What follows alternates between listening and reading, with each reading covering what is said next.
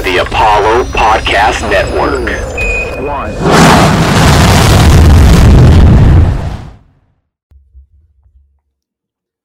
All right, welcome to Cash Landing, the show where we fall ass backwards into the money and you get richer just by listening. I, as always, am your host, Ben, joined by my highly esteemed co-host and newly engaged co-host, Aaron. If you're wondering why this episode is going out a little late, it's because we couldn't record last night. We're recording on Saturday afternoon instead. Aaron had a major life decision to make, so I just want to start this off saying congratulations, Aaron. Pretty exciting. Thank you. It means a lot coming from my buddy and my co-host here. It was a big night, and I'm excited to, be able to do the podcast on a Saturday. A little busy last night, as I broke it to you earlier in the week. That was pretty funny. Yeah, that was pretty good. He was just like, "Yeah, we're probably gonna need to record on Saturday." Got plans for Friday. Sorry. Yep, and of course plans on Thursday too.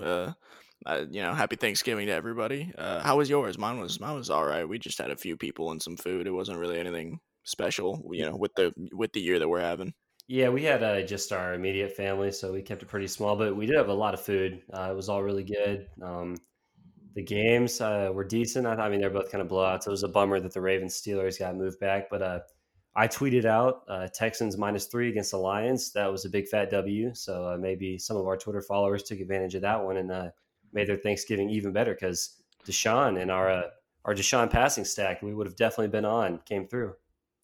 Yeah, I don't know if you saw, this was like 15 minutes ago, the Lions just fired Matt Patricia and their general manager. I did see that. Yeah, rest in peace. That was probably a much needed move. Patricia, I mean, when he was first thought to be, available to become a head coach, I actually thought he would work out just because Patriots defense all these years, Belichick, all that stuff. I actually kind of thought he would be a good hire, but it did not work out at all. Yeah, no, it didn't. The Texans have now slain 2 Lions. I mean, it's just weird. Like, how is Adam Gase still walking around as a head coach? Like, well, I mean, I can't get over that. I mean, they need him right now to ensure they go 0-16. He's kind of like their most important guy in the organization right now, right? They can't afford to lose him and accidentally win a game or two and not get Trevor Lawrence. That's pretty good. I like that. Yeah, that's how I was. Speaking of losing, we had a pretty bad week last week on our bet segment. I mean, it wasn't horrible. I think I cashed 1 out of 3. Did you cash 1 out of 3? Yeah, it was horrible, dude. It was bad. I lost all $500. Oh, really? Yeah, you lost 120, so not near as bad as me, but yeah, it was definitely our worst week by far. Many pods ago, when I was on fire, I joked I could literally lose all $500 multiple weeks in a row and still be up. And I did that this week by accident.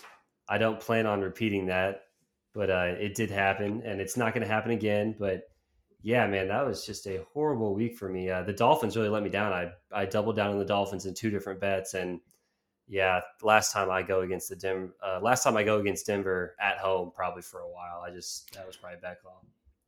I really can't believe the one time that the Texans actually do it is the one time that I bet against them. Yeah, that one hurt you too, because you also had the over, and that barely fell short. So that was a close loss on both sides. That was actually I forgot about that until you just mentioned it. That was actually a very tilting sort of outcome there. Just like the over barely missed, and I barely didn't cover.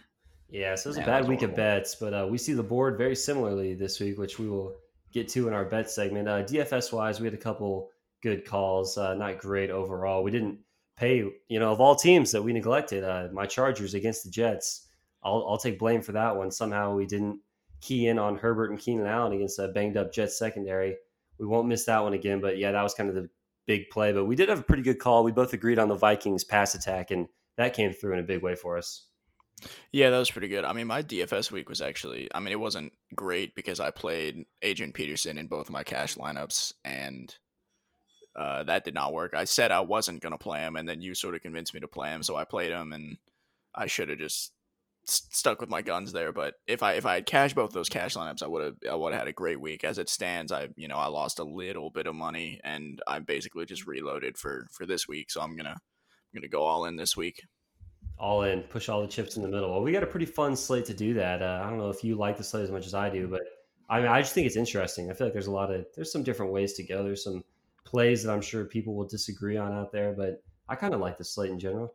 Yeah, I think it's tough just because there's no bye weeks, so there's so many games. I mean, except for Ravens Steelers, obviously, um, and there are bye weeks, but basically, like almost every team is playing, and so there's just so many options. Like sometimes it's like sometimes there's only a few games with high totals on the board, and so you sort of know which games you need to target to win you the tournament. And with this one, there's like 5 or 6 games with 50 plus totals, so it's going to be hard to find all the points. Yeah, it definitely could be a high scoring week. And, there's just a lot of great options that are really expensive out there. So we got to work hard to find some cheap guys because whether it's, quarterback or wide receiver or tight end, especially, we're going to want to pay up at some of these spots. We're just going to have to pick and choose which ones, make the best lineups. Yeah, and with that said, we can go ahead and just jump right into the quarterbacks then, because there's some expensive names at the top here. You got Kyler Murray and Patrick Mahomes. I'll let you go ahead and start the analysis on these guys. Yeah, so I think the first decision we're going to have to make this week is at quarterback, and it's these two guys are kind of in a tier of their own as far as pricing this week. It's an interesting situation because Kyler has the much better matchup on paper going up against the Patriots, who are 32nd in DVOA on defense. And then Mahomes going up against Tampa, who is number 1 in pretty much all defensive categories for the whole season. And, that's where it gets interesting because I actually like Mahomes a little more this week. Yeah, I mean, the Tampa defense, it rates really well, but you can kind of throw that stuff out the window when it comes to Patrick Mahomes and the Chiefs passing offense. So I think what we see here is the Buccaneers are able to slow down 3-name Clyde and the rushing attack for the Chiefs. But I think that just means we see even more Mahomes, and that just leads to more passes, which leads to more points overall and works out favorably for the game script as a whole. But yeah, I'm not too worried about the Buccaneers pass defense as I am the run defense. So I actually lean Mahomes here just because I think Belichick will be able to do a better job of making that game ugly and really slowing that game down. So give me Mahomes in what is a much higher total compared to Kyler. How do you feel about these two this week? Yeah, I'm going to bring this up in the wide receiver section as well because I think it applies to both. But I think that Mahomes is sort of like the ultimate gamble this week, even more so than most weeks where obviously Mahomes is usually a good play. But I think there's like a 50-50 shot that if you give me Mahomes or or the field to make QB1 for this week, I think I'd probably take Mahomes over everybody else. So the reason I say that is because we know that Todd Bowles has this unique blitzing strategy that basically only Todd Bowles utilizes, where he blitzes on all downs and, he's always sending 5 or 6 people. And so it feels like it's either going to be like this Mahomes, what happened? Why was he sacked 8 times a week? Or it's going to be Kansas City picks up these blitzes and he's absolutely bombing passes downfield or getting the ball out to Tyreek quickly. And you're looking at a 180-yard and 3 touchdown day for one of these wideouts because there's nobody left. The safeties are coming down to blitz. There's nobody left to cover these deep routes. So I think that Mahomes definitely has the biggest boom potential on the slate, even more so than Kyler. And I usually think it's Kyler who has the highest ceiling. Yeah, it usually is going to be Kyler with the rushing upside, but I just think Mahomes, if he goes overlooked this week, I don't think too many people are going to be more worried about the Tampa Bay defense than they are excited to play Mahomes. But if that even depreciates the ownership a little bit, I'm going to be in because, Mahomes is matchup proof when it comes to opposing secondaries for me, at least. He's got all his guys healthy. So it's going to be Mahomes over Kyler for sure. But the next debate is pretty interesting because we have another tier of pretty much just 2 quarterbacks. And they're going against each other, Ben. I don't know if you're familiar with these 2 quarterbacks, but it's going to be Josh Allen and Justin Herbert, little cash landing rivalry week. I don't know if you're familiar. Yeah. Oh man. Yeah. I mean, what are you thinking is going to happen in this game? And then I'll kind of jump in what I think is going to happen here. Cause this is an exciting matchup with a pretty high total. I mean, I think it's going to be a high scoring game either way. I think that though Chargers have a more effective run game than the Bills do, and for that reason, I think I could see the Chargers actually running the ball a little more, which could depreciate Herbert's value. Additionally, Josh Allen uses his legs more. But just overall, I think that the game is going to be high scoring. I think both of these guys are probably going to get you there. I also think that they might be a little too expensive for what they're going to do this week, especially with some of the cheap options that we'll get to later. But yeah, I mean, if I had to pick one, I'm going to take Josh Allen, but I want to hear your reasoning and which one you'd rather have. Yeah, I think they're really, really close for me. So, Josh Allen has going for him. The Chargers basically are trading out this week Casey Hayward for Chris Harris Jr., who's coming back.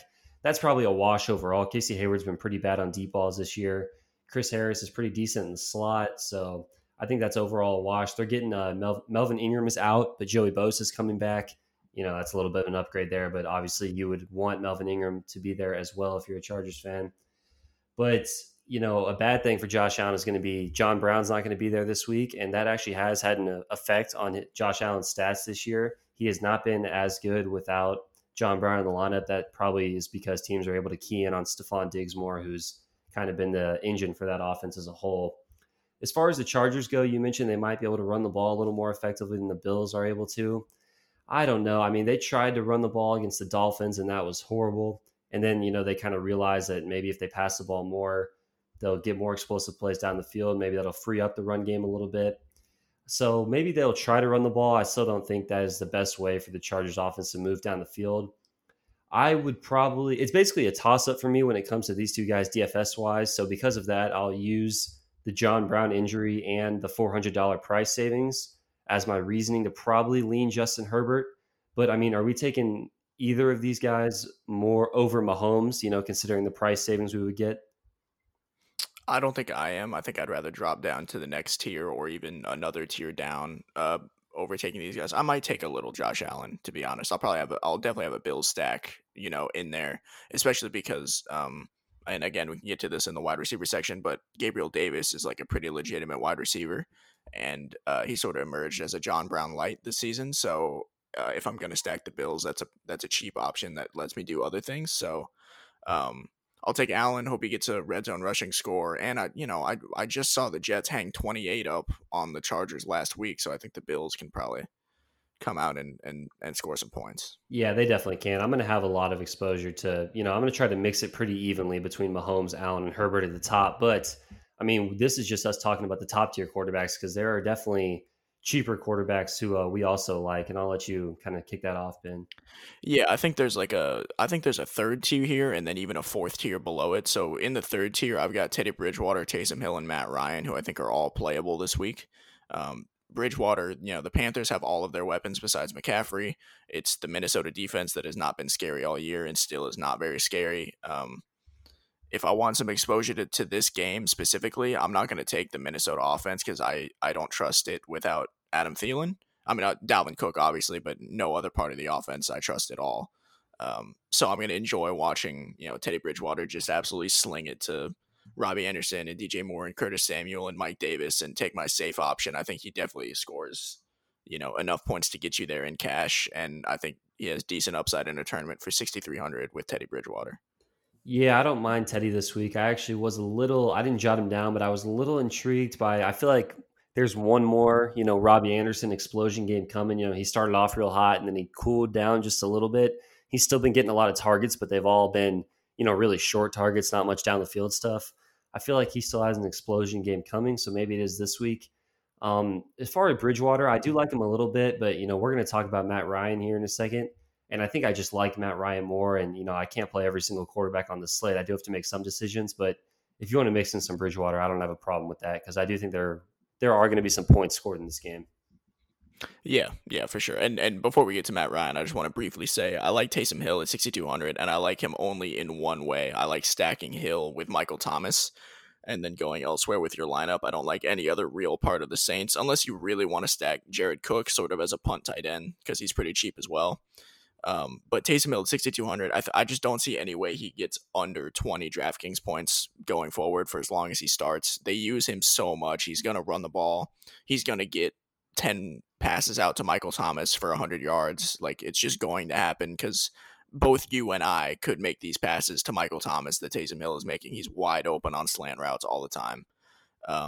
So yeah, I mean, I like Taysom Hill at 6,200. I honestly think he's a good cash game play. I don't see any way he goes under 20 DraftKings points for as long as he starts, just after watching how the offense worked against Atlanta.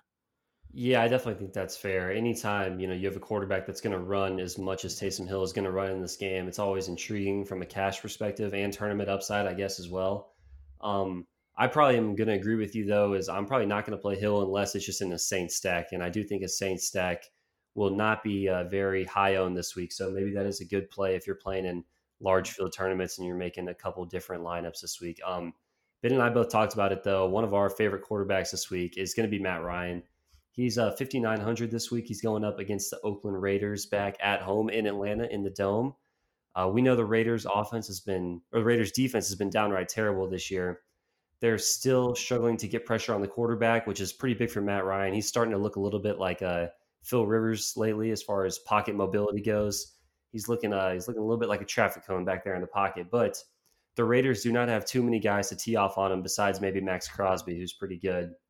So, with all that being said, I do think Matt Ryan's in a pretty good bounce back spot here. I know we tried to play him a week ago and maybe 2 weeks ago, and he burned us. But this total is all the way up to 54. It's in the Dome. I think both of these teams can go back and forth at a reasonable pace. So, give me Matt Ryan with both of his main weapons healthy, at least to start this game.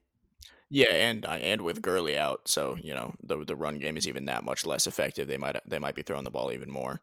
Um, Yeah, I mean, I watched a lot of the Falcons Saints game, and Matt Ryan just it was a lot of those were sort of coverage sacks. It was, I mean, he was going from option to option to option, shuffling his feet, doing what veteran quarterbacks have to do. But there was nobody to get the ball out to, and he took 8 sacks in that game against the Saints. Uh, we know the Falcons have offensive line issues. However, the Raiders are not the Saints at all. So I totally agree that this is probably a very good bounce back spot for Matt Ryan at a cheap price point. And if you wanted to go on the flip side of that game, I wouldn't blame you either. Derek Carr is only 5,700. He's playing the best football of his life. He has 108 passer rating on the year. This is against Atlanta, who we know we've been picking on all year in a dome. I don't really think that Derek Carr is going to end up being QB1 on this slate just because he hasn't shown the upside all year. But I would be surprised if he wasn't top 5, and he's only $5,700. I think if you stack Carr, Aguilar, and Waller, that's a great play with a Raider stack in a dome against Atlanta, and I think Carr is a good play just on his own if you want to pay up elsewhere. Yeah, I was looking at that as well. I do think it's a pretty good play. He still hasn't shown, the 30, 35 point upside, even though, watching him play, he's been playing like an explosive quarterback. They've been taking shots down the field. They've been throwing it at a decent clip, but he still hasn't had the explosion game. But maybe this is the spot for it this week if this game does turn into a shootout. So I do maybe like a game stack in the same lineup. Maybe run Carr and Aguilar out there and try to run it back with Julio, Hayden Hurst, something like that. That could be interesting. But, if you don't like those guys in the $5,900, $5,700 range, then we have 2 quarterbacks this week, $5,500, allowing you to do a lot of different unique stuff with the rest of your lineup. And those guys are going to be Daniel Jones and Ryan Fitzpatrick back in our lives with Tua doubtful this week. I like Daniel Jones a lot more before the Tua news broke, just before we started recording the podcast. My argument for Daniel Jones would be Cincinnati's defense is 30th versus the pass this year, and they're also 30th in sack rate. And we know that Jones is, a lot better when he's not under constant pressure with the shaky Giants offensive line. He shouldn't be under pressure this week. He's got all of his weapons healthy and ready to go. Sterling Shepard, Darius Slayton, Evan Ingram, all those guys. But I'm not going to lie, the game script does scare me a little bit just because I think the Bengals, without Joe Burrow, this game could get really, really ugly as far as the Bengals offense go. And maybe they just try to run the ball. And, the only way they're going to lose this game is Daniel Jones turning it over 3 times. So they're probably just not going to allow that to happen. So I like Daniel Jones as a flyer, but I like Ryan Fitzpatrick more. And I feel like you probably agree with me on that. Yeah, I think I do, especially after you going over the game script. Also, I just want to say, man, what a fall from grace from Golden Tate. I really thought Golden Tate was going to, we don't even mention his name anymore with the Giants, and I I thought he was going to be, a really integral part of that pass offense. But, I like Fitzpatrick more as well, and I especially like the Fitzpatrick-Devontae Parker connection. We know that, they really have a good chemistry. They really like each other.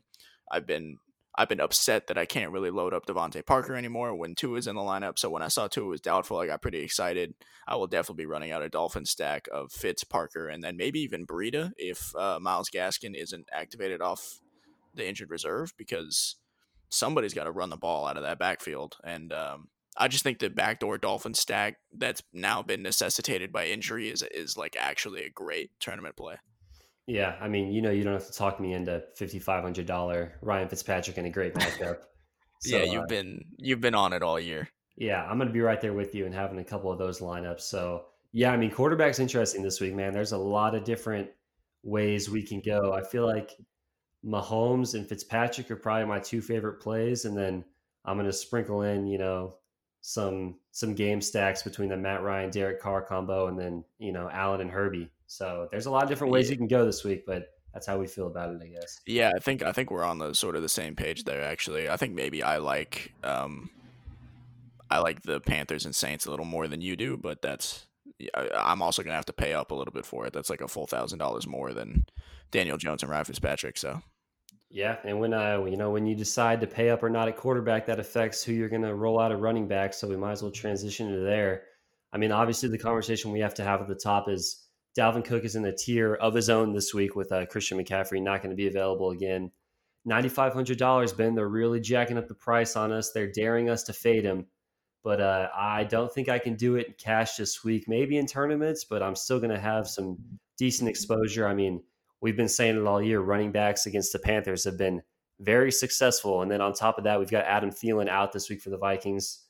They are going to be running the ball even more than usual if that's possible. So, yeah, Dalvin Cook in cash with the running back value that's become available, I think you pretty much have to play him in cash. yeah, I mean, I think the only way he doesn't get to like a level that you need him to get to is if he gets hurt and it ends up being the Madison show, which would be a shame. But he's expensive. I still have to roll him out in cash because somebody else is going to get the 35 DraftKings points, and I'm it's hard to find that same amount of production from two different 6K players as opposed to the one 9,500. So Cook in cash for sure. I will fade in tournaments. I'll look elsewhere in tournaments and hope that I hit the Grand Slam. Yeah, hope that you hit the Grand Slam and then just hope it's not one of the Cook 40, 50 burgers that we've seen this year. I'm not going to take that risk. I'm going to mix my exposure a little bit, but if you do an all-out fade and he goes for 15 or 16 points, you are looking very good compared to the 50% of people that did roster him in tournaments. And then, as far as other options, Ben, I'm really struggling with the next kind of tier. All the way from Alvin Kamara down to James Robinson. I think you can find flaws in pretty much every single one of those plays. Josh Jacobs could be intriguing, but the Falcons have been sneaky good against the run this year. Nick Chubb's in a good spot on paper, but, Kareem Hunt is still there taking away touches. Mike Davis and James Robinson, I don't see either one of them, breaking the slate. What are you kind of feeling in this range this week? I do like some guys below this. So are you going to ignore this range kind of like I am, or do you have a couple guys you like in there? I'm not going to ignore it. I like two guys for sure. I like Nick Chubb just because he's been getting there regardless of Kareem Hunt's touches. He's had 100+ yards in both of his last games, one of which was against Houston. The other one was against an actual decent run defense, although I can't remember who he played. The Eagles. That's what it was. Who have a decent run defense. And now, he's facing Jacksonville, which is an atrocious run defense. So he should absolutely go 100 yards again, and hopefully he can actually find the end zone. I also like Josh Jacobs. I know that the Falcons have been sneaky good against the run, but game script wise, I could definitely see the Raiders try to grind up the clock and make it so that Matt Ryan can't really throw the ball as much, just doesn't have the ball in his hands as much as possible. So I could see a huge Jacobs workload for sure. I like those two guys, and I like them enough to play him in tournaments. As far as Chubb goes, I know Hunt is like a serious problem, but I'm definitely just going to take him in tournaments and hope he gets touchdowns. Because if he does, that's a 30-point game. Because he's been getting 20 carries for 115 yards for weeks now. Yeah, I mean, if you forced me to take anyone in this range in tournaments, it was going to be Nick Chubb for me, just because if he is the one to fall into the end zone this week and not Kareem Hunt, he's going to get the points because I agree with you. He is likely to get the 100 yards. It's more about the touchdowns and then the potential to get up there with, 150, 170 yards. So I do think Chubb is probably a pretty good tournament play, even though, there is some obvious risk there. You talk about Jacobs. I have to ask you, you seem to be of the mind that this might turn into a Josh Jacobs game. You also kind of like the Raiders' sneaky passing attack. I obviously agree it's possible, one of them gets there or one of them is going to get there. It's hard to know which one. Which one are you more inclined to do between the passing attack or just rolling out Jacobs in some lineups? I think I'm more inclined to take the passing attack, but I'm also going to have some Jacobs to hedge my bets. And also because Jacobs catches passes. I mean, I definitely would not be upset with Derek Carr, Josh Jacobs lineup. I think that could actually work out really well for you. Yeah, it certainly could, because at that point, if the Raiders score 35 points, you're going to cash more than likely. And that's a good way to play it. It's just, whether you want to craft your lineup to get first place, which I definitely like, diversifying your exposure there in a matchup against the Falcons where we do expect to see some points. The next topic I think we probably need to cover is going to be the Chargers backfield this week. It's a little complicated because Austin Ekeler looks like he might be ready to go for this one. He's been out with a really bad hamstring injury for a while. The thing is, Kalen Ballage, also questionable. I think he probably will play. He did have a limited practice on Thursday. Usually when guys have a limited practice, as long as there are no setbacks, they are able to play on Sunday. Luckily, this is an early, 12 o'clock kickoff, so we will know. We will be able to decipher all this information in order to make our lineups before kickoff. But there's a couple of reasons this is really important. And, the first reason is narratives, Ben. This is a pro narrative podcast. Ekeler has done a lot of talking recently about being 100%. He feels better than ever. He's posted multiple videos of him working out. He's also posted multiple videos of himself talking about scoring fantasy points. That always catches our attention when running backs are out there talking about their own fantasy value. Option B, the next reason to roster Austin Ekeler, if the cards fall his way, is the Chargers and Justin Herbert have been throwing a lot to the running back this year. And obviously, if it's Austin Ekeler, that's just going to increase even more. And then, last but not least, it's a pretty good spot. The Bills' run defense has been shaky. It's not anything to be afraid of. The game has a high total, and if it turns into a shootout, that's also good for Austin Ekeler. So I guess what I'm trying to say is if Ballage is somehow out and Eckler's in, I might just go all in on Austin Ekeler if it's true that he's ready to go. But where it gets dicey is if they're both going to play, Ben. If they're both going to play, which sounds like what might happen, are you kind of just going to fade it, or what are you thinking there? I'm honestly just really hoping that they don't both play. It sounded a little bit to me, I mean, just the blurbs, you know more than I do, but the blurbs I saw sort of sounded like Ekeler was trending to not play, but I could be wrong. If they both play, I'll probably play Ekeler anyways, because I think, if he's healthy, he's just better than Ballage in every way. If Ekeler doesn't play, if one of them doesn't play, I am absolutely playing the other one. The other one is absolutely locked into my second running back spot. So that's kind of where I'm going. Either one of them is going to catch at least 5 passes at the minimum, and if it's Ekeler, it's probably more like 10. Yeah, I think it is more like 10 if it's Ekeler. I'm not going to lock in Ballage if he's active and Ekeler is not. I'll definitely mix him a little bit, but I still think the Chargers probably figured out last week their best way to move the ball down the field is passing it pretty consistently. But just one last thing I want to note: if we have any listeners out there that are playing in a dynasty league, I would go make a bunch of trade offers to acquire Austin Ekeler right now before he comes back from this injury, because I really do believe watching this offense and watching Herbert, throw the ball down the field, but also mix in a lot of checkdowns to the running backs and just how effective the offense is moving down the field when healthy. I think Austin Ekeler is going to be like a stone cold running back one for multiple years to come. I think if you can snag him in a dynasty league right now, that is the way to do it, because I really like Austin Ekeler for next year and years coming forward, just with what I've seen from Herbert in this offense specifically this year. Yeah, I mean, you are the Chargers whisperer, so I'll take your word for it. Yeah, I mean, maybe I am the Chargers whisperer.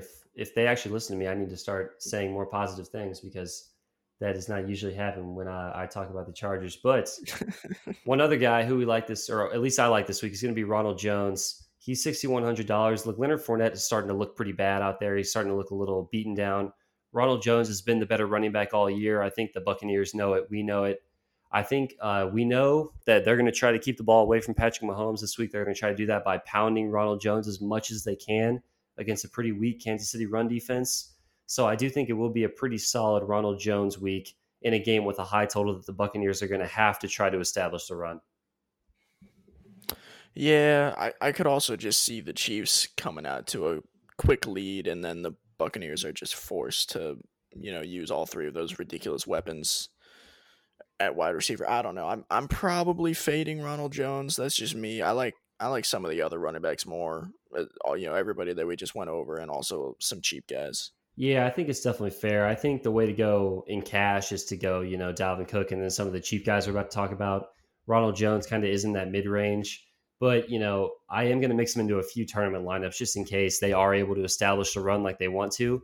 Because in that scenario, the Chiefs' run defense is pretty gettable, so he could have a big day potentially. But I also agree it could turn into a complete shootout, and that is not great for him.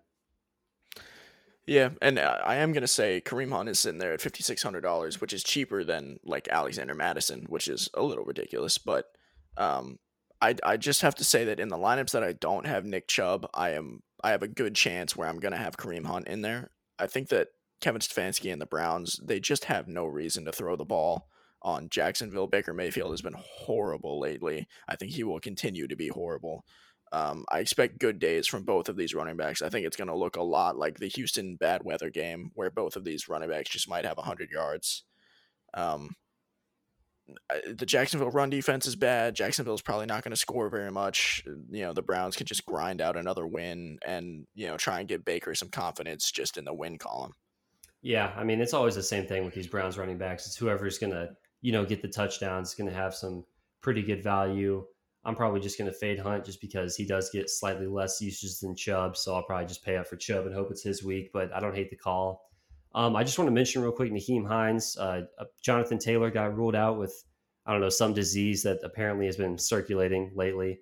So he's not going to be able to play this week, which means Hines absolutely torched the Titans a few weeks ago. He's in line for a little more work, as is Jordan Wilkins. So if you want to mix in a little Hines, maybe get crazy with Jordan Wilkins, I don't hate it because it is, against the Titans defense.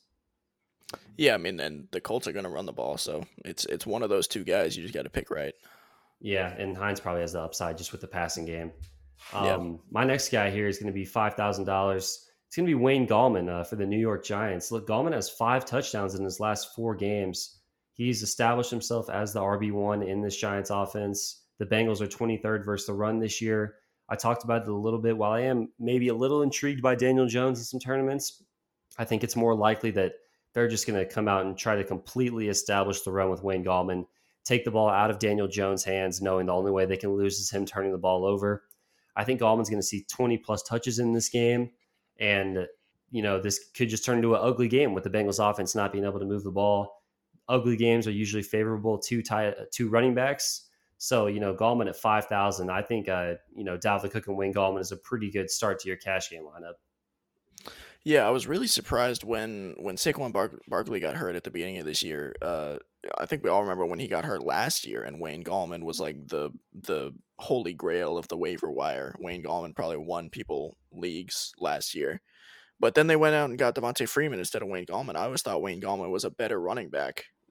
Now especially, and Devontae Freeman obviously had his good years, but now I think Wayne Gallman is a better back, and so whatever. I mean, it's nice to see him get the job and get the usage. I agree. I think Wayne Gallman is definitely a good cash game, and there's a chance he just punches in 2 touchdowns, and we're completely wrong on any sort of Giants air stack for sure. It's always nice to hedge your bets like that, and get both sides of an offense. Yeah, I agree with you there. And you like James White a little bit this week? We haven't talked about him yet this year. I do like James White. I like James White because I usually like playing James White, but I haven't this year because the Patriots, for some reason, have like 5 running backs on their roster, and I never know what's going on. But Rex Burkhead was out last week, and James White had 9 targets. Rex Burkhead just went on the IR. So for $4,500, if you can get a running back that gets 9 targets, that's some pretty good value right there. I mean, I will admit the Cardinals' defense is much better than the Houston Texans, but usually, like, quality of defense is almost inconsequential to these PPR receptions out of the backfield. I mean, it's just a coaching scheme thing. If Bill Belichick calls it at the right time, they're not going to be ready for it, and James White could always break off, big yardage on these out of the backfield catches. Yeah, he is relatively safe this week. I will give you that.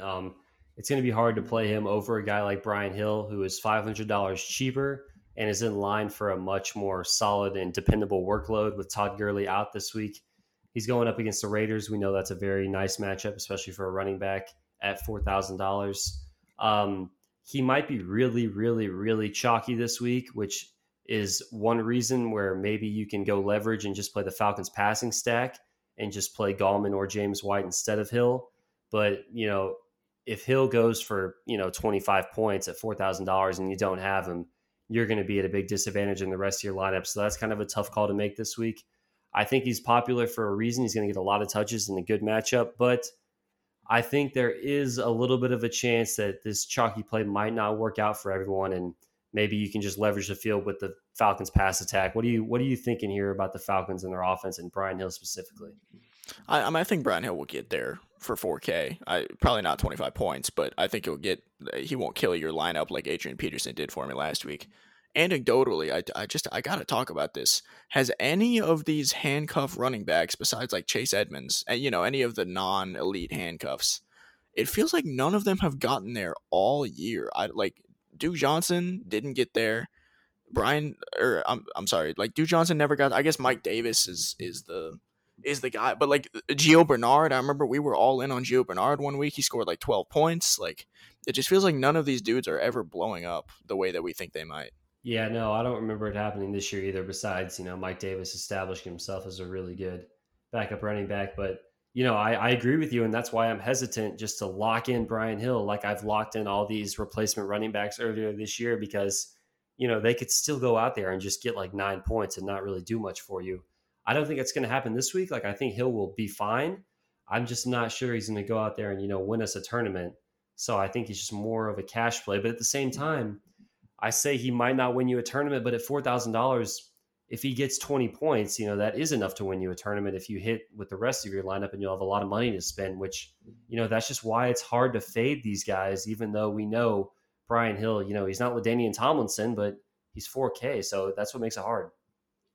Yeah, I mean, it's a weird sort of balance between running backs don't matter and why are these subpar running backs not scoring me any points all year?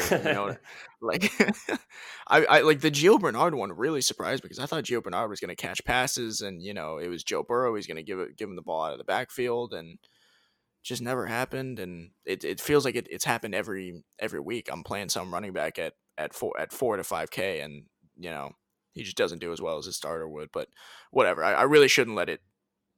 I shouldn't let it phase me that much.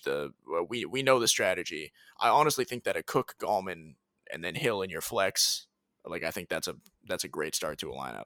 Yeah, I think that's a really good start to a cash lineup, and obviously, that could obviously get there in tournaments as well. It just might be really chalky, but yeah, I agree with you. I mean, I do like all three of those guys. I'm going to go back to the well on these cheap running backs, but we got to diversify a little bit. And with all these cheap running backs, we might be able to spend up at wide receiver, Ben, and we have quite the trio of wide receivers at the top, I think. Yeah, I'm paying up for at least one wide receiver this week in I think every lineup. I don't think there's any way I go completely cheap at this position because there's no way that one of these like 4 or 5 guys does not just break the slate, in my opinion. Yeah, I agree with you. And the first one I want to talk about is going to be my boy Keenan Allen. Some reason I did not talk about him on the podcast last week and didn't even play him that much. That really came back to burn us because the Chargers finally must have gotten some of my emails saying that 11 and 12 target games for Keenan Allen is cool. I said he should actually be getting like 19 or 20 targets if the offense really wants to be efficient. And sure enough, he got 19 targets last week. He turned that into 38 fantasy points against the banged up Jets secondary. And I just think that they're going to establish going forward that Keenan Allen is the main guy in this offense. They're going to force the ball to him. He's an easy guy to force the ball to just because his routes are so good. He's always open. So it's not like you're risking these passes into these tight windows, which even though Justin Herbert can do that. Ben, you once said on a show we did together that Trey White is a top 3 corner and he's not number 3. So I want to ask you, how concerned should I be about Trey White? How's he looking this year? I believe Allen is pretty unguardable and that single cornerbacks can't really clamp him too much. But, I mean, you're the Trey White guy, so how concerned should I be? Trey White has been pretty good this year, but from what I understand, Keenan Allen operates out of the slot like a lot, right? Yeah, correct. They move him around. He does both, but he definitely gets his fair amount of snaps in the slot as well. So Trey White never moves to the slot. He only stays outside. They don't use him to shadow. And Taron Johnson is the Bills' slot cornerback, and Teron Johnson has given up the most. He's number 1 in yards per play out of the slot of any cornerback in the NFL. So if Trey White even does mitigate Keenan a little on the outside, I think the slot stuff makes up for it anyways. So I'm lock and load Keenan for sure. Yeah, I mean, if the Bills are that bad at covering wide receivers in the slot, I would guess we will see a lot of Keenan Allen in the slot because he is absolutely disgusting in the slot, and he will get open all day. So I don't know. It's the Chargers. They might just come out and try to establish Kalen Ballage for 3 quarters and not let Herbert and Keenan Allen cook. But assuming they don't do that, then I think Keenan Allen's a really good play. If you think Keenan Allen at $8,000 looks crazy and you're just not used to it, I suggest you get used to it because that's going to be Keenan Allen's price here for a couple of years to come because he's that good and Justin Herbert loves him that much. Yeah, I will say that Trey White is probably going to be on Mike Williams a lot, and Trey White is very physical. That's actually a pretty good matchup for him, so maybe I'm fading Mike Williams, if anything. Like, if I'm doing a Charger stack, that might be the one that I leave out. Yeah, I think that's definitely fair. All right, moving on. I see you have Tyreek Hill here at 7,800. I mean, yeah, I want to reiterate what I said earlier. The Bulls defense just blitzes so much that I think there is a solid chance Mahomes is just getting Tyreek the ball quickly and he takes off down the field for 80 yards twice. I think there's like a legitimate chance that happens. Yeah, I mean, Tyreek Hill, I mean, just look at his game log. We don't like to just look at game logs and make decisions based on that, but the dude is just on an absolute tear. You can see the Buccaneers pass defense is good, but when it comes to Patrick Mahomes and Tyreek Hill, those guys are just such athletic freaks. The matchup kind of goes out the window, and $7,800 is expensive, but man, Tyreek Hill is killing it. So I'm definitely going to have some exposure this week. Yeah, for sure. And then I mean, there's so many other guys up at the top here. You got Stephon Diggs, you got Michael Thomas, you got Calvin Ridley. I like all 3 of those guys. I think if I had to fade one, it would be Stephon Diggs, which I hate to say. Yeah, that's kind of nuts. I would not expect you to say that. I would probably fade Calvin Ridley and just try to leverage it with Julio, even though I do like that passing attack. But Stephon Diggs, I think the argument to fading Diggs is the Chargers are just going to lock in on him with John Brown out. He's just going to see double coverage the whole game. But the Chargers secondary has been pretty bad lately, a lot of communication breakdowns. So I think Diggs will get open and get the ball from Josh Allen pretty often in this game. Yeah, you know what? I'm not fading any of them. Screw it. Yeah, I'm playing all 3 of these guys in different lineups. I refuse to not have any ownership to any of these guys. And you're right, actually. So initially, I had written Cole Beasley in here until you reminded me that it's Casey Hayward out, Chris Harris in. So Cole Beasley's probably going to be taken away, and that's actually probably even more for Stephon Diggs now that I think about it. Yeah, I mean, they are gonna try to double team him. It's just like they're not going to be double teaming him with Casey Hayward and Derwin James. You know what I mean? It's going to be some subpar guys who are not, as good as Stephon Diggs. Yeah. So that's my reasoning there. And then, Julio Jones is going to be my preferred guy in the Falcons wide receiving core this week. He's a lot cheaper than Calvin Ridley is. He's only $6,500. You could probably only play Julio in tournaments because there are so many safer options. Julio has been going out with injuries somewhat often this year. He's been pretty sketchy just as far as his floor goes this year, but he still has the upside. He still is Julio Jones going up against a bad Raiders defense, $6,500. So yeah, if I'm going to play Matt Ryan, I'm going to stack him with Julio. He's going to be my guy there to pair with Ryan. Yeah, I mean, I will say Julio did not practice yesterday with his hamstring. He was limited Wednesday, Thursday, then didn't practice Friday. So it's a bad sign. That's a bad sign. So he might not be in there. If he's not in there, I like Ridley and Cash even more. I like Ridley as the cash guy already, but I agree with you that Julio has the better tournament upside if he plays. Honestly, at this point, if he plays, I don't know if I trust it. He's been playing hurt so much with hamstring issues that it's hard for me to roll him out if he's not practicing 2 days before game time. Yeah, it is. It kind of feels like a Deontay Johnson situation where he's just out after 2 drives and we're just sitting there sad that we have a 0 in our lineup. Yeah. Anyway, on to better things, and that better thing being Devontae Parker at 5,900. I mentioned it earlier. I love the Ryan Fitzpatrick Devontae Parker connection. I think there's a good chance he catches 2 deep balls for 2 touchdowns against the Jets, who, by the way, are playing their entire cornerback core they're all rookies. They have entirely rookie cornerbacks, and most of them haven't. They're in like their 7th career game. Yeah, no, Keenan Allen was cooking rookies all week last week. It was hilarious. It was like that one game we watched when Keenan Allen was picking on that poor rookie for the Texans. It was like that the whole game. Lonnie Johnson. Yeah. Yeah. Yeah, I mean Devontae Parker, he's solid, man. I'm definitely gonna have some Fitz Parker, just like you will. Yeah, for sure. And then my next guy is gonna be Antonio Brown. Look, I really, really like Antonio Brown this week. He seems fully integrated into this offense. He's Tom Brady's favorite target, which means he's my favorite wide receiver value this week. In his 3 games this year, his targets have gone 5 targets, 8 targets, and 13 targets last week. This game has a really high total, which I like. Antonio Brown's usage has been interesting. It's been a lot of short completions, but then there's also been some deep shots down the field to him that he just hasn't come up with yet. So that provides a really nice, floor and ceiling combination with the short passes and the deep balls being mixed in. I just think this is a good week where they're going to have to catch up to Patrick Mahomes. They might have to play from behind or just, set the pace in general. I think this is the week Antonio Brown breaks out with 10 catches, 130 yards, and a touchdown. So I think my advice would be just play Antonio Brown with Tyreek Hill on Sunday and then pray for forgiveness later because you rostered Antonio Brown and Tyreek Hill in the same lineup. That's pretty good.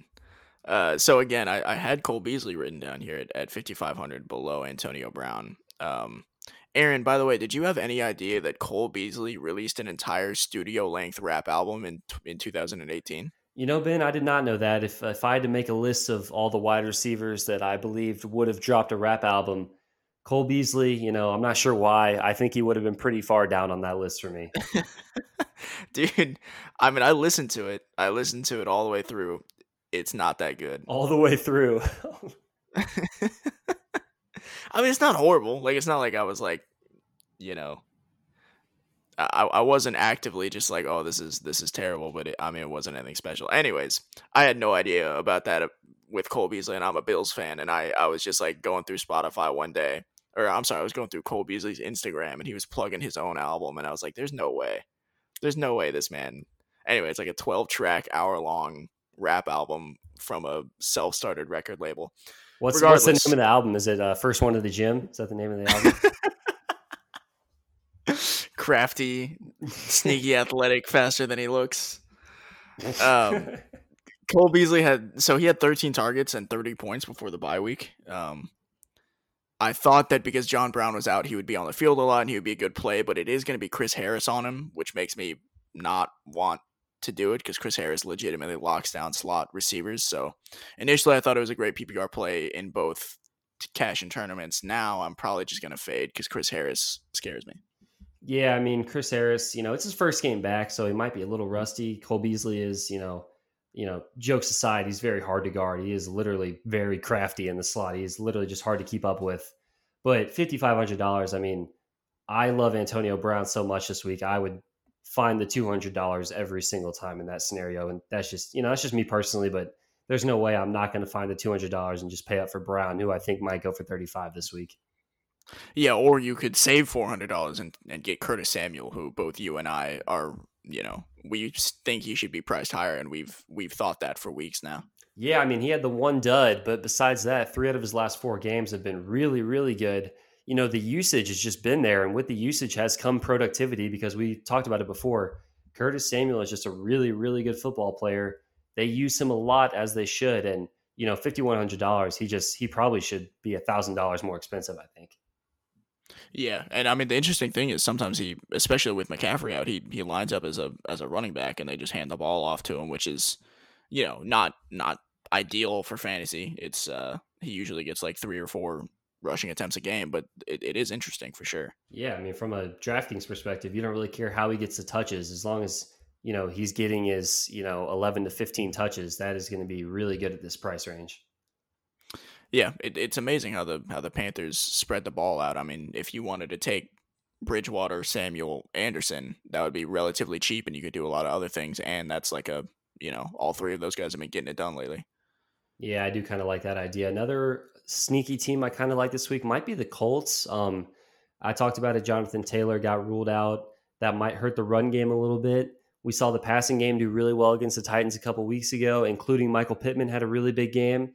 Pascal's questionable, so he might play. If Pascal's out, I really do like going back to the well with Pittman this week, and I think you can play him, regardless. But I just wanted to note Pittman because if Pittman, if we're just sitting there on our couch on Sunday and all of a sudden Pittman has 26 points, I'm not going to be shocked. No, not at all. I'm probably playing Pittman either way, actually, Pascal or not. I think Pittman's a great play this week. Yeah, glad you're in agreement with me there, Ben. We already talked about it a little bit, but yeah, I mean, with John Brown out and the Chargers secondary paying extra attention to Stephon Diggs, but at the same time not being very good, I knew either Gabriel Davis or Isaiah McKenzie would warrant some talk this week. And yeah, so it's Gabriel Davis for you 100%, right? It's not even close. So in the other 2 weeks that John Brown has missed this year, Gabriel Davis played 95 and then 100% of the offensive snaps. So Gabriel Davis is the guy when John Brown's out. He's also sort of like a red zone route running type guy. Sometimes Gabriel Davis just vultures a touchdown even when everybody's healthy, and he's just like a legitimately good wide receiver. So I'm definitely going to have some Gabriel Davis. Yeah, I'm probably going to mix in a fair amount of Gabriel Davis. I think he's going to be sneaky. I think people are going to, not really pay much attention to John Brown being out. And if they do, they're just going to double down on Stephon Diggs and not really think about a wide receiver too. But man, a game with that high of a total and a good matchup, I think Gabriel Davis could have, tournament winning upside this week for sure. Yeah, I mean, I think Gabriel Davis should be priced like Christian Kirk, and he's $2,000 cheaper. So, do with that what you will. Yeah, the price is super nice this week. And with that, I'll let you go ahead and take us into tight end here. I kind of just jotted down some game theory thoughts on tight end as far as the tiers go. So, what are you thinking at the very top? Yeah, I mean, it's Kelce and Waller are obviously always enticing. I think both of them are completely fine plays this week. I mean, I mentioned that Todd Bowles is going to be blitzing a lot, and so Patrick Mahomes is going to have to find people short, and that's sort of, the bread and butter of Travis Kelce. So that could definitely work out for you, but I really also like Darren Waller. I might pay up for Waller without Carr and without any of the other Raiders. I just really like the matchup against Atlanta. It's in a dome, and I can't get a real read on the rest of Carr's targets. I think some of them might go to Jacobs and Aguilar, but Henry Ruggs looks like a better football player than Aguilar. He's just not being used the same way. I don't know. The Raiders are so weird to me, but the one thing I do understand about the Raiders is Darren Waller, and so I might just pay up for Waller in my tight end slot. Yeah, I'm kind of in agreement with you this week. I honestly don't know if you like the mid-range and cheap tight ends as much. I definitely don't like them too much this week. I'm going to pay up for Kelce and Waller as much as I can this week. I might not be able to do it in every lineup because, we talked about the really expensive wide receivers that we both like this week, but any chance I get to jam in either Kelce or Waller, I'm probably just going to do it because they're both in really good spots this week with games with high totals. So, yeah, I just think in a tight end position that is so unpredictable, if you can pay up for the two guys that are predictable and are very good, that might be just the best way to play it this week. Yeah, the only way, there are two ways that I do not pay up for either of those tight ends. It's if I'm not paying for any of the mid-tier guys, Cook, Henry, Ingram, unless it's in a stack, I'm not paying for any of those dudes. If Tyler Higbee is out, I'll play Gerald Everett. And if he's not, then I'm going to pivot to whichever 49ers tight end is playing. So if Jordan Reed is playing, I'm playing Jordan Reed. If he's not, I'm playing Ross Dwelley. Other than that, it's Kelce and Waller for me this week. Yeah, I mean, I have Hunter Henry and Evan Ingram. Just if you land on that price range and you absolutely love the rest of your lineup, they're fine, but they're probably not going to win you a tournament. Kyle Rudolph, it's officially Christmas season, so we can queue up all the Rudolph narratives. If you were wondering if this podcast is above Rudolph Christmas puns, we're not, or at least I'm not. I don't want to speak for Ben too much. You know what? I mean, I didn't even think about it that much until you just said it. But I mean, Thielen is out. Cousins is probably going to be throwing the ball. They do run two tight ends all the time. I could see Rudolph or Irv Smith having a surprisingly, solid game with a touchdown in there. Yeah, well, I think I should have jotted it down, but I think Irv Smith might be out this week. And so, well, then that's even bigger for yeah, Rudolph. I mean, okay. Double check that after you listen to the podcast. But if Irv Smith is out, I think he might be, yeah, I mean, it just could be a big Rudolph week. They're going to pay a lot of attention to Justin Jefferson, and they're going to try to take away Dalvin Cook. They probably won't be able to because he's a monster. But yeah, I think Rudolph will see some targets this weekend. It's not Thanksgiving anymore. It's Christmas season. So, Rudolph is playable. I love that narrative. Anyway, I really do like the 49ers tight ends. I want to, I mean, 49ers tight end is a great place to be, and they're both going to be cheap. So, especially if it's Jordan Reed. I mean, Jordan Reed is actually a talented football player. Yeah, And he's I agree only, with you. Mid 3,000. So, with that, we can move on to our stacks. We mentioned a lot of stacks up here. So I'll let Aaron go ahead and start off. We have our chalky stack and our sneaky stacks, and I'll let Aaron go ahead and take his. Yeah, my chalky stack is going to be one that been named exactly earlier. It's going to be Cook paired with either Wayne Gallman, Brian Hill, or both. I really like that cash game core as far as running backs, and then just Mahomes, Kelsey, Hill. Pairing Mahomes with either Kelsey or Hill, if you can do both, that's crazy, but that's probably a good idea. Those are my favorite chalky stacks this week. Yeah, my chalky stack is definitely the Chiefs air stack as well. Mahomes, Kelsey, Hill. I mean, come on now. I also really like the Bills air stack, mostly because you could take Allen, Diggs, and then go cheap with Gabriel Davis, and that actually allows you to do some other stuff elsewhere because Gabriel Davis is only $3K. I also like the start of Justin Herbert to Keenan Allen and just completely fade Mike Williams, but take Brian Hill as well, just to get the cheap floor in there so that you can go elsewhere with the lineup. I think those are good cores to start your lineup with. Yeah, I agree with you there. And then sneaky stacks. I don't know if the Falcons count. They could actually end up being chalky. I have a hard read on ownership this week because there's just a lot of interesting plays out there. But the Falcons passing attack, I guess, would say fade Brian Hill and load up on Julio and Calvin Ridley with Matt Ryan. That should be contrarian. So I kind of like that idea. And also the Colts and the Giants, I think, are also worth some tournament flyers as far as, Michael Pittman, Darius Slayton, Phil and Daniel Jones. I think those guys could all be an explosion spot just because it is great matchups and they should go overlooked a little bit. Yeah, and my sneaky stacks, definitely the Dolphins air stack, Fitzpatrick, Parker, 100%. And if you wanted to throw Breida in there, I wouldn't be mad at you. Somebody's got to carry the ball out of that backfield. And catch passes out of the backfield, actually. But I also really like the Panther stack. I talked about it. Bridgewater, Anderson, Samuel, especially. I think maybe this is the DJ Moore fade week.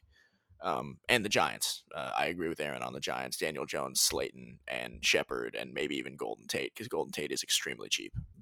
Yeah, okay. So those are all our stacks for the week. With that, I'm ready to move on to our bets. As we mentioned, it was a very bad week last week. That makes this bounce back week. Ben and I do not often look at each other's bets before we make our own this week, and we did not this week, but we're just going to give you a little warning here. We saw the board very similarly this week, which is either going to work out really well or really poorly for us. But usually when we're on the exact same page about something, I mean, we're pretty smart guys. If both of our minds lead us to the same thing, it's probably for good reason. Don't you think, Ben? I do think it was really funny, actually. I literally did not look at a single one of your bets, wrote all my stuff down, then I scrolled up and I was like, oh. Spider-Man.gif. Yeah, the Spider-Man. We have the same bets, but whatever. I'll let you go ahead and start it. Yeah, so I do like the Cardinals -2.5 this week at the Patriots. I'm going to bet 110 to win 100, the standard -110 here. Look, the Cardinals are coming off a Thursday night game. They're getting some extra rest. They're fully healthy on offense. They've got Drake and Edmonds. They've got Christian Kirk, DeAndre Hopkins. Everyone's ready to go. The nagging shoulder injury doesn't seem to be too much of a problem for Kyler here. I think the Houston Texans put the nail in the Pats' playoff hopes last week. So the Pats don't have much to play for here. The Cardinals have a ton to play for. They're right in the middle of a playoff race. I just think there's too many weapons here for Kyler. The Pats' defense is 32nd in defensive DVOA. I think Cam Newton is due for a couple turnovers in this spot. So, yeah, I mean, the Cardinals by more than a field goal, I really like that this week. My first bet is literally the exact same bet, although I bet 200 to win $181. So I bet double the amount. It's a better offense, better defense. Everybody's completely healthy. Stephon Gilmore has been bad. It's just, I mean, if you're giving me the Cardinals to win by a field goal, I'm definitely taking the Cardinals to win by a field goal. I'm not going to overthink it. I'm going to go ahead into my next one because my bet was the same as yours. So my next one is actually a single game parlay. This is the first time I'm doing this year. I'm taking the Panthers money line and the over in the game, which is the point total set at 50. So this is plus 358 odds on a 2-leg parlay, betting $100 to win 358. So the Panthers are the underdog in this game. And as much as I said last week that I believe in second half Vikings, I don't really believe in second half Vikings with Adam Thielen out. So I think Thielen being out is huge. Chad Beebe and Olabisi Johnson can be covered by anybody in the NFL. And the Panthers do have a lot of cornerbacks that fall under the umbrella of anybody in the NFL. So I think Dalvin Cook's going to eat, but I think Cook can still eat and the team can lose. I think the Panthers offense is so dynamic and awesome and fun to watch. They're the most fun 4-7 team I've ever seen. I think the game goes over because of the Panthers offense, and I think they win something resembling a shootout. Yeah, I mean, I like it. You're calling your shot here. You know exactly how the game is going to play out. So why not? Why make one bet when you know the total is going to hit as well? So a lot of confidence there. 100 to win, 358 on one bet. That's a big call there. I do like it. I agree with you. Thielen is a really big deal for that offense. That Cowboys loss was just gut wrenching. They had won like 3 or 4 games in a row. They had a lot of momentum. And then you lose at home to the Cowboys and Andy Dalton. You know, your season's over. I don't really know how you come back from that one. The Panthers should be up for that game because Matt Rule is just a really good coach, and he's been getting them up for all these games. All their weapons are healthy. So I do agree with you there on that one. My bet this week is going to be, my favorite bet this week is going to be a 2-team 6-point teaser. It's the Browns teased down to -1, the Giants teased down to a money line bet. I'm going to pair those together. I'm going to bet 240 to win 200, my big bet of the week. Look, I still don't think the Browns are that good, but I do like the Browns against really bad teams with no pass rush, and the Jaguars are a really bad team with no pass rush, and they are starting Mike Glennon this week. The giraffe himself. Yeah. The big giraffe. Exactly. The big one, the big giraffe. I'm not scared of the big giraffe this week. I think the Browns are just going to ride Nick Chubb and Kareem Hunt to another victory this week. And then, I mean, the Bengals without Joe Burrow, if you want to picture the Bengals without Joe Burrow, you can just remember last year when the Bengals were absolutely terrible, which allowed them to get Joe Burrow. They are very bad. I mean, the quarterback they're starting is going to be under constant pressure. The Giants' front seven especially is very underrated. They've been getting a lot better throughout the year. I think Wayne Gallman's going to be able to run the ball. I think Daniel Jones will hit some big plays in the play-action game. So, yeah, the Giants are not going to lose this game. They have a lot to play for somehow just because the NFC East is so bad. So, yeah, give me the Browns and the Giants this week, 240 to win 200. Breaking news, Aaron. Chargers running back Austin Eckler has been activated off injured reserve. Let's go. Next notification, Kalen Ballage has been activated to the injured reserve because we need Austin Eckler to be free because that is a big deal. I'm very excited. And Vikings tight end Irv Smith has been downgraded to out. So I knew it. It is, in fact, Kyle Rudolph season, yeah. Yes, Christmas season is upon us. Let's go. Yeah, no, I mean, that's huge. So if Ballage is out, I think Eckler's a lock. If Ballage is in, I still like Eckler a lot. If Ballage is out and there's any type of report that Austin Eckler is like 100% healthy and ready to take back his workload, I might play Austin Eckler in every single lineup because I think he's going to go overlooked. And just the usage I've seen to them passing to the running back spot and just Eckler's overall effectiveness in games with this high total, I am going to load up so much Austin Eckler this week if Ballage is out. So, we'll just cross our fingers. If not, I'm still going to mix in a little bit.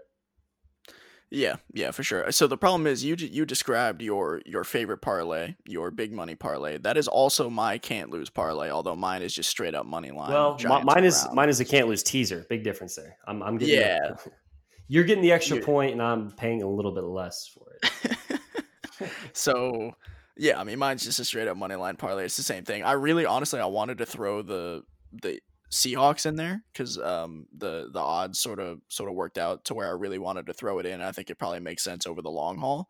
But just looking at the Seahawks-Eagles match on paper, I think it might actually be a super letdown spot for Seattle because they can't get pressure on Carson Wentz. And I think that this might be the game where Carson Wentz sort of shows up and reminds people like what he looked like 2 years ago. Saves his reputation for at least 1 week where he's allowed to go out in public without being shamed. So I was definitely scared enough where I was like, I think the Eagles might actually win this game to where I just didn't put it in there and made it a can't lose parlay instead of a 3-leg. Yeah, I mean, I like the awareness there by you just to recognize, hey, I'm not just going to blindly throw this team into a can't lose parlay because I kind of feel like they might lose. So I do like that awareness by you. All right, so that's pretty good. So we've got the same can't lose bet this week. My next bet is going to be another 2-team 6-point teaser. But I'm going to do some totals here. I'm going to do a couple overs, looking for some points here. I'm going to take the Cash Landing Bowl, Chargers versus the Bills, over 47. And I'm going to take game of the week, Chiefs versus the Bucks, over 50. So a couple big high-profile games this week. We're going to root for a lot of points. I'm going to bet 120 to win 100. Look, I just think the Cash Landing Bowl, I think both of our quarterbacks, we love them for a reason. They're both very good. I think they're both going to be able to move the ball. I'm not scared of either defense. And I just think it turns into a little bit of a shootout. Austin Eckler being active only helps this bet. And then as far as Chiefs and Bucks go, I just think I think the Chiefs offense is going to be able to move the ball here. And I think with all the weapons healthy for the Bucks, I think Brady's able to get up for this game. I think they are going to be able to run the ball a little bit just to help them move the ball in general. I think they'll be able to keep up with Mahomes here. So I think that's easily going to go over 50 points. So yeah, I'm going to bet 120 to win 100 on these big name games going over their teased totals. Yeah, no, I have no problem with that bet. I think maybe like the Bills defense shows up, but that just might be my my fandom talking. They haven't been very good this year. Yeah, that's hilarious because my fandom was thinking like, oh, maybe the Chargers are able to slow down the Bills with John Brown being out. Maybe they can key in on Stephon Diggs. Like that was my only concern. So, I mean, yeah, that could be getting in the way of our analysis of this game a little bit, but I feel like the Bills are going to win like 35 to 31. Yeah, no, I could see honestly, I could see the game going either way, but I do agree that it's more likely to be high scoring than not. Yeah. Okay. So you got another bet for me here? I don't. I only had 3 bets. Oh, that was all of them. You, man. All right. Yeah, I mean, you talked about 2 of my bets, so all I could do was sort of tail on those. But yeah, I only have 3 bets because I have 2 $200 bets and a $100 bet. Sorry, I did not leave you the analysis to let you sound really smart. I assure you, Ben is just as smart as me when it comes to these picks that we agreed on. I do have one more bet left. I have $30 left, so I'm going to make a little get-rich 3-team parlay. I'm going to agree with Ben here. Panthers plus 140 money line. All the same reasons Ben just mentioned. Bears plus 9.5 at the Packers Sunday Night Football. Look, the Bears coming off a bye. They've had a lot of time to prepare. I really like the Bears defense. We know the Packers can sometimes struggle against these really physical defenses. The Bears do have a physical defense. It is Thanksgiving week. Mitch Trubisky is playing. We have made references to Thanksgiving Mitch. It is not Mitch on Thanksgiving, but it is Mitch on Thanksgiving weekend. So I'm going to just give him a little bit of credit there. He's Thanksgiving adjacent. Yeah, Thanksgiving adjacent, belly full of turkey Mitch Trubisky is going to put up enough points to keep the Bears within plus 9.5 here in what I think is a kind of low scoring game. And then I'm going to take the Tampa Bay Buccaneers plus 3.5. I just think this is probably game of the year, for the Buccaneers. Even though last time we said it was game of the year for the Buccaneers, they lost to the Saints by 800 points. But I don't think that happens again. They're at home for this one. I really like them I don't really like them, but I like them enough to throw them in my long shot parlay plus 3.5. I just think Ronald Jones is going to have a big day on the ground. I think Antonio Brown is going to have a big day in the air. I think Tom Brady gets up for this one just in general. They get enough sacks to slow down Mahomes enough for me to put them in this long shot parlay. So that'll be $30 to win $221 on the Panthers money line, Bears plus 9.5, Buccaneers plus 3.5. So yeah, Ben, who do you think loses that one for me? Man, it's definitely a long shot parlay. I think it's the Bucks, honestly. Yeah. I mean, they already didn't show up in the last game of the year. I don't know. Yeah, I mean, I could just see them not showing up again. There was some talk though that the Buccaneers are very bad in primetime this year. That might be correlated to Tom Brady going to bed at 8:15 every night. So these primetime games roll around and he's just usually going to sleep. This game is not in primetime, so he should be awake. I think that makes a little bit of a difference here. You have no idea how funny it would be if the man is actually just too old to play football at 8:30 p.m. because it's Miller time. I mean, they cut to him on the sideline. It's like 9:30, and he's just like dozing off, looking at the tablet. How great would that be? Oh God, that's one of my new favorite narratives for sure. Yeah, add that one to the list. Yeah. All right. Well, with all that said, I think that's probably it for our Week 12. This is Week 12, right? I do believe this is, in fact, Week 12. They're all starting to run together. The Chargers are not making the playoffs, so I'm upset about that. But we've got DFS and bets, so it's going to be a profitable week for us. I think this is probably my favorite week to recommend. Go a little crazy, make a bunch of lineups because there's a lot of different game theory plays. There's a lot of stacks out there. There's a lot of good quarterback and cheap running back plays. So, I recommend go a little crazy this week, make a lot of lineups, and I feel like our listeners are going to hit some big lineups this week. Yeah, usually I try and enter the millionaire makers. I'm probably not going to do that this year. I'd rather just do small tournaments and try and cash a big one just by diversifying my portfolio as much as possible. Yeah. But anyways, all that said, there still hasn't been quite enough dominoes to fall in the NBA to warrant an emergency podcast. We're still waiting for something really huge to happen. The draft did happen. We should probably recap all that stuff at some point. Aaron and I will get together and figure out when we're going to do that. But be on the lookout for that. Other than that, I hope everybody had a great Thanksgiving. Everybody has a good week of betting. Yeah, that's all I got. Yep. Good luck, everyone.